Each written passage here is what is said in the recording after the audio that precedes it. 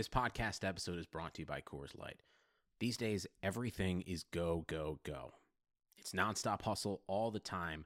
Work, friends, family expect you to be on 24/7. Well, sometimes you just need to reach for a Coors Light because it's made to chill. Coors Light is cold lagered, cold filtered, and cold packaged. It's as crisp and refreshing as the Colorado Rockies. It is literally made to chill. Coors Light is the one I choose when I need to unwind. So when you want to hit reset, reach for the beer that's made to chill.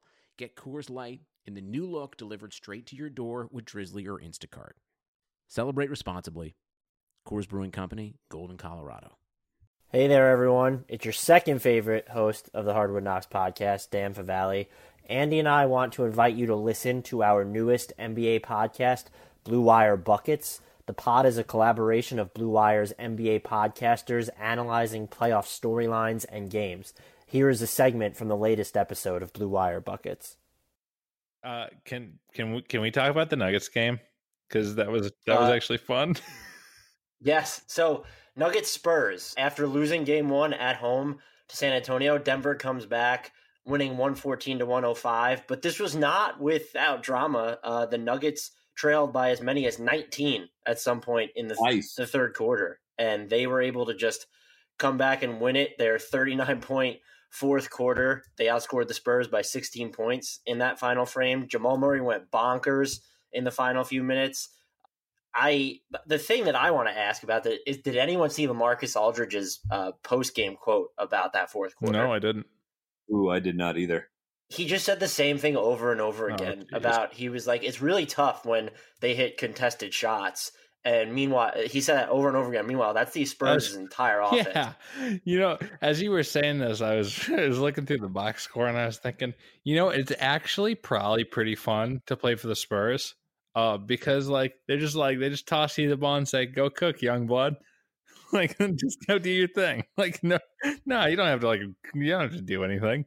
Yeah, just maybe set a pin down, but mostly, we'll just give you the ball and you can try to do some stuff. It's just a pickup game. You don't even have to think at this point. It somehow kind of worked for him in the regular season too. And now, they're scoring fine. Yeah, that's true. I kept waiting for their offense to come crashing down. And it just never did. And like you said tonight, there was a point in the third quarter when Denver was starting to make their big comeback, and it seemed like San Antonio was scoring on every possession. And I just thought, what is going on?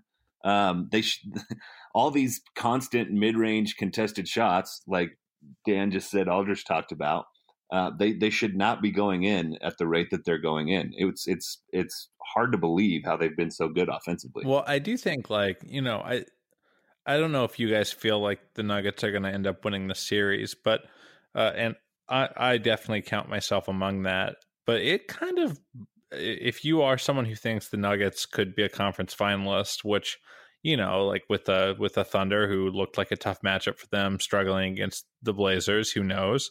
But the fact that they don't seem to be able to string almost any good defensive possessions together is really scary. It feels like the Spurs pretty much got whatever shot they wanted against them.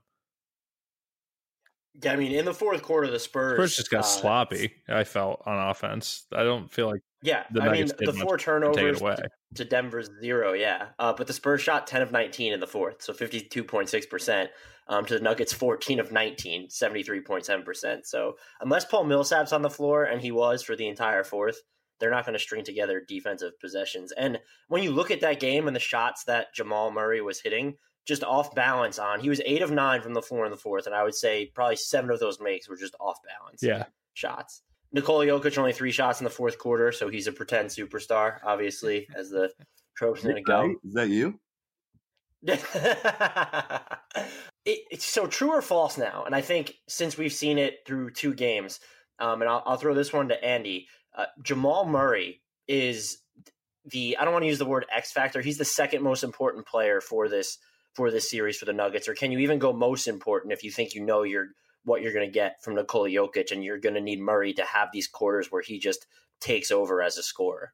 I think the fourth quarter of this game would suggest that he is.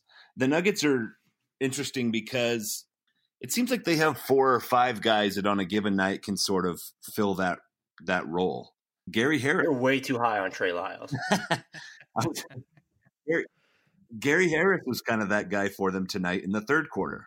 Paul Millsap was the one who kind of kept them close for stretches of the first half. I think you could probably make an argument for 2 or 3 guys, and I think Millsap has the fact that he's the only thing that I think we can consider close to a defensive anchor as part of his argument for this role. But I think my very political answer is that you could go a bunch of different ways. But like I said right off the top, if all you watched was the fourth quarter, it certainly seems like Murray is the guy that can really, truly take over a game. So I'm just not committing to anyone right now. How's that for an answer for you? Oh, I'd like. Yeah, that's your expert hedge. Yeah, I'd like to jump in. Can you give us a real answer? Yeah, Carter? I'd like to jump in and be a little more forthright with my takes here, since Andy's really taking the coward's way out. I think it is. I think Murray is, and not because I think his ceiling is that much higher, though. I think we can all agree, like, as a scorer, he does have a higher ceiling than Harris, Barton, Millsap, etc. Nobody builds 5G like Verizon builds 5G, because we're the engineers who built the most reliable network in America. And the more you do with 5G, the more building it right matters. The more your network matters. The more Verizon engineers going the extra mile matters. It's us pushing us. It's Verizon versus Verizon.